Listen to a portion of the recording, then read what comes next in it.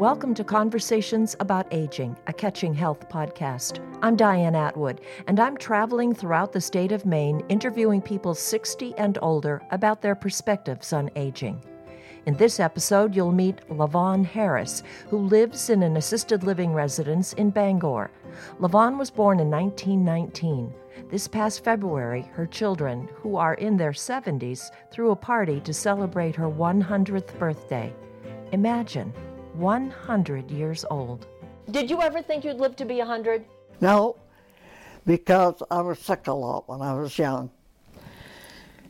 And of course back then, they were behind in everything. But as I got older, I found out that I had allergies.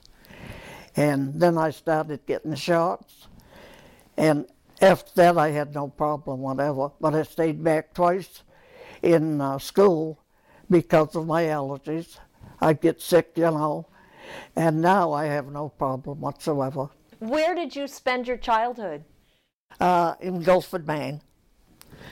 I started, I guess, there as far as I can remember, because I graduated from Guilford High School in 1938, and I loved school. In fact, I wanted to go back for a PG course, they used to call it, postgraduate. And I did that, but all my friends had graduated. So I gave that up and started getting jobs, here, there, and everywhere I could get them. What did you do? Everything. I worked for a beautician. Used to go and clean her place once a week. And that's what mostly I did, was clean places. A scrub woman, But I didn't mind it. I enjoyed it because I got to meet people, I'd hear the conversations. They'd tell me a lot that I didn't know about them, and I really enjoyed the work. Did you work while you were raising your family? Yes, I did, but not in the very beginning because we landed up in Cicero, Illinois. My husband was played baseball for the Red Sox, but in the minor teams. And it was about time for me to have our first child. And my mother's sister lived in Cicero, Illinois. So my husband and Warren Spahn, the famous pitcher, drove me up to my aunt's to stay until the baby came. And my husband kind of liked the area. And I don't know if people realize sometimes it takes a really, really long time for a man or a woman to break into sports. So he liked the area and he liked my family, my aunt and her children. And so he found himself a job and we settled down in Cicero, Illinois. It's a suburb of Chicago. We liked it very, very much. But World War II changed things. Her husband, Gip's younger brother, was killed, and he felt compelled to enlist. And so we moved back to Guilford. And no, I'll take that back. We moved back to Upper Abbott where my folks lived. And I stayed with them, and he went into the service. And he came back okay? Yes. Yeah, he didn't see any action at all. He served 3 years and when he returned became a licensed plumber. He was hired by Great Northern Paper Company and worked there until his retirement. That must have meant stability for your family. Yes. Yeah, and he worked for Great Northern and we were living in Guilford and they traveled back and forth. But my two boys had already graduated and my girl was in high school.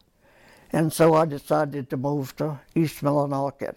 So Valerie spent 2 years, her junior and senior year up there, and graduated from Schenck High School. Of course, that was a busy town back then. Sure, they're trying to revive it now, I think. Yes, well, I don't know. I don't know if I don't think the mills may ever come back. I hope so, but I don't know. Did you like it up there then? I liked it wherever my family was. How about being here in Bangor? How did you end up down here? Are you here because your family's here? Are your kids close by? Yes, my daughter and my youngest son is in the Veterans Home. He was a teacher and doing very well, but he had a stroke. And my oldest son and his wife had a sporting business for years, and he had people come from all over, to hunt.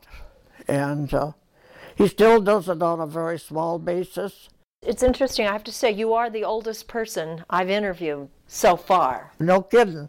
And a lot of the people that I've interviewed are about the age of your kids. Oh, really? So it's interesting to hear you talk about your kids, and Right. They're over 62. Yes, right. Are there other people in your family who live to be 100?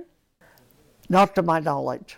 Do you have a secret? I have to ask because I'd like to live to be 100. So I need to know, what's the secret? Is there I one? don't know. I don't have any idea. Because I was, like I said before, I think I was sickly a lot when I was a kid because of allergies. Now that you take medication and you don't have to worry about that anymore, do you have... No, I'm just fine. Are you healthy now, other than I allergies? consider myself very healthy for my age. I was too. You seem to be very lively. Well, I'm not all that lively. I'm putting on a good front. How are you putting on a good front? No, I'm not. I mean, I'm telling you the best I can. And I've had such a good life. How so have you had a good life? What's made it good?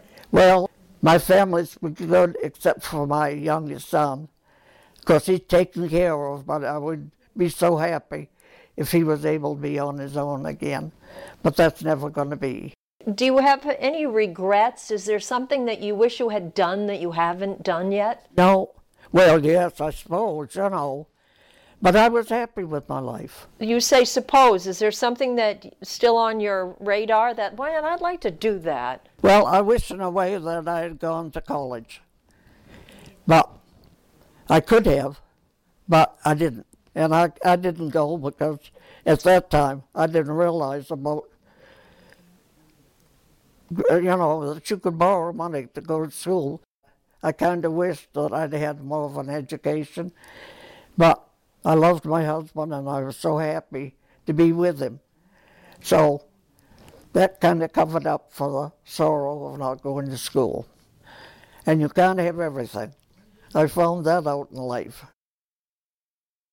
What kind of work do you do now? I don't do anything. I'm a lady of luxury. And what does that mean? What's luxurious to you? Well, I get 3 meals a day. I have my own little place.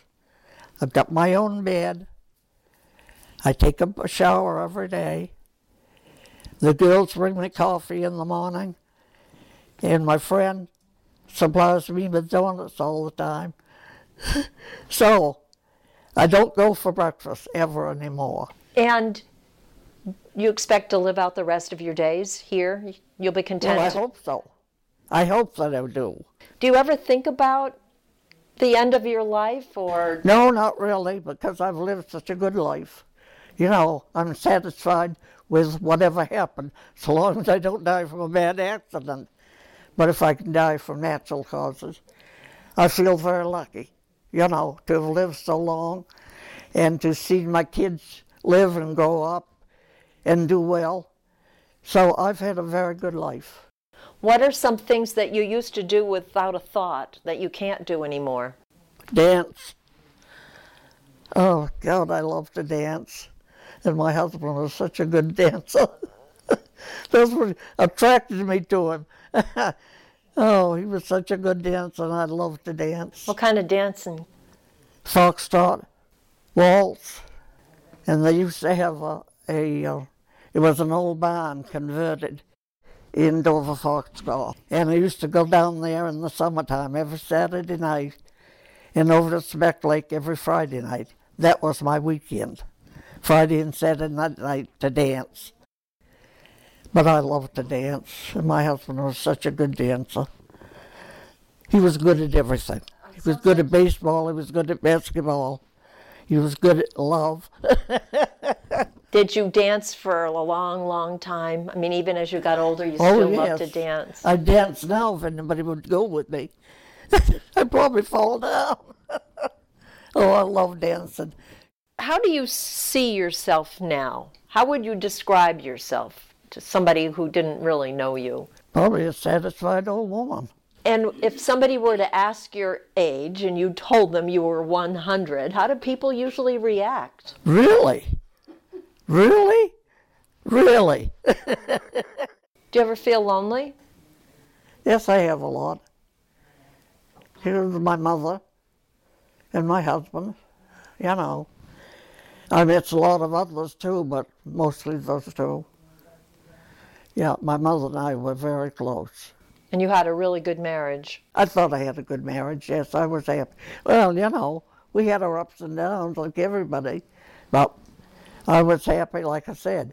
He was a good dancer, he was a good worker, he was a good lover. So what can you be upset about, huh? So at this point in your life, what makes it a good day for you? Well, I consider myself healthy, happy, sad, because you can't live without sadness in your heart, you know. Is there anything that you appreciate about being 100? I just think, oh my God, my mother must be so happy, because the doctor told her that I wouldn't live to be very old. I'm very happy to have lived so long and to feel so good for my age. You know, I could go right after you leave, who knows? But I'm happy to have lived so long. You've lived long enough that you must have learned some lessons along the way. Any advice to pass on? Well, to live life to its fullest, but be careful what you do. Have a good time, but be careful. Love life, but be careful. That's all I can say, I guess. You've been listening to Conversations About Aging, a Catching Health podcast. I'm Diane Atwood. To listen to other conversations about aging and to read my blog posts on health and wellness, visit catchinghealth.com. This podcast was made possible by our sponsors, Avita of Stroudwater, a memory care facility, and Stroudwater Lodge, an assisted living community, both in Westbrook, Maine. You'll find out more about them at northbridgecos.com. A shout out to Smith Atwood Video Services for editing the podcast. See what else they have to offer at smithatwood.com. And I'd also like to thank Tom Muser for his support. He's director of the Center for Excellence in Aging and Health at the University of New England.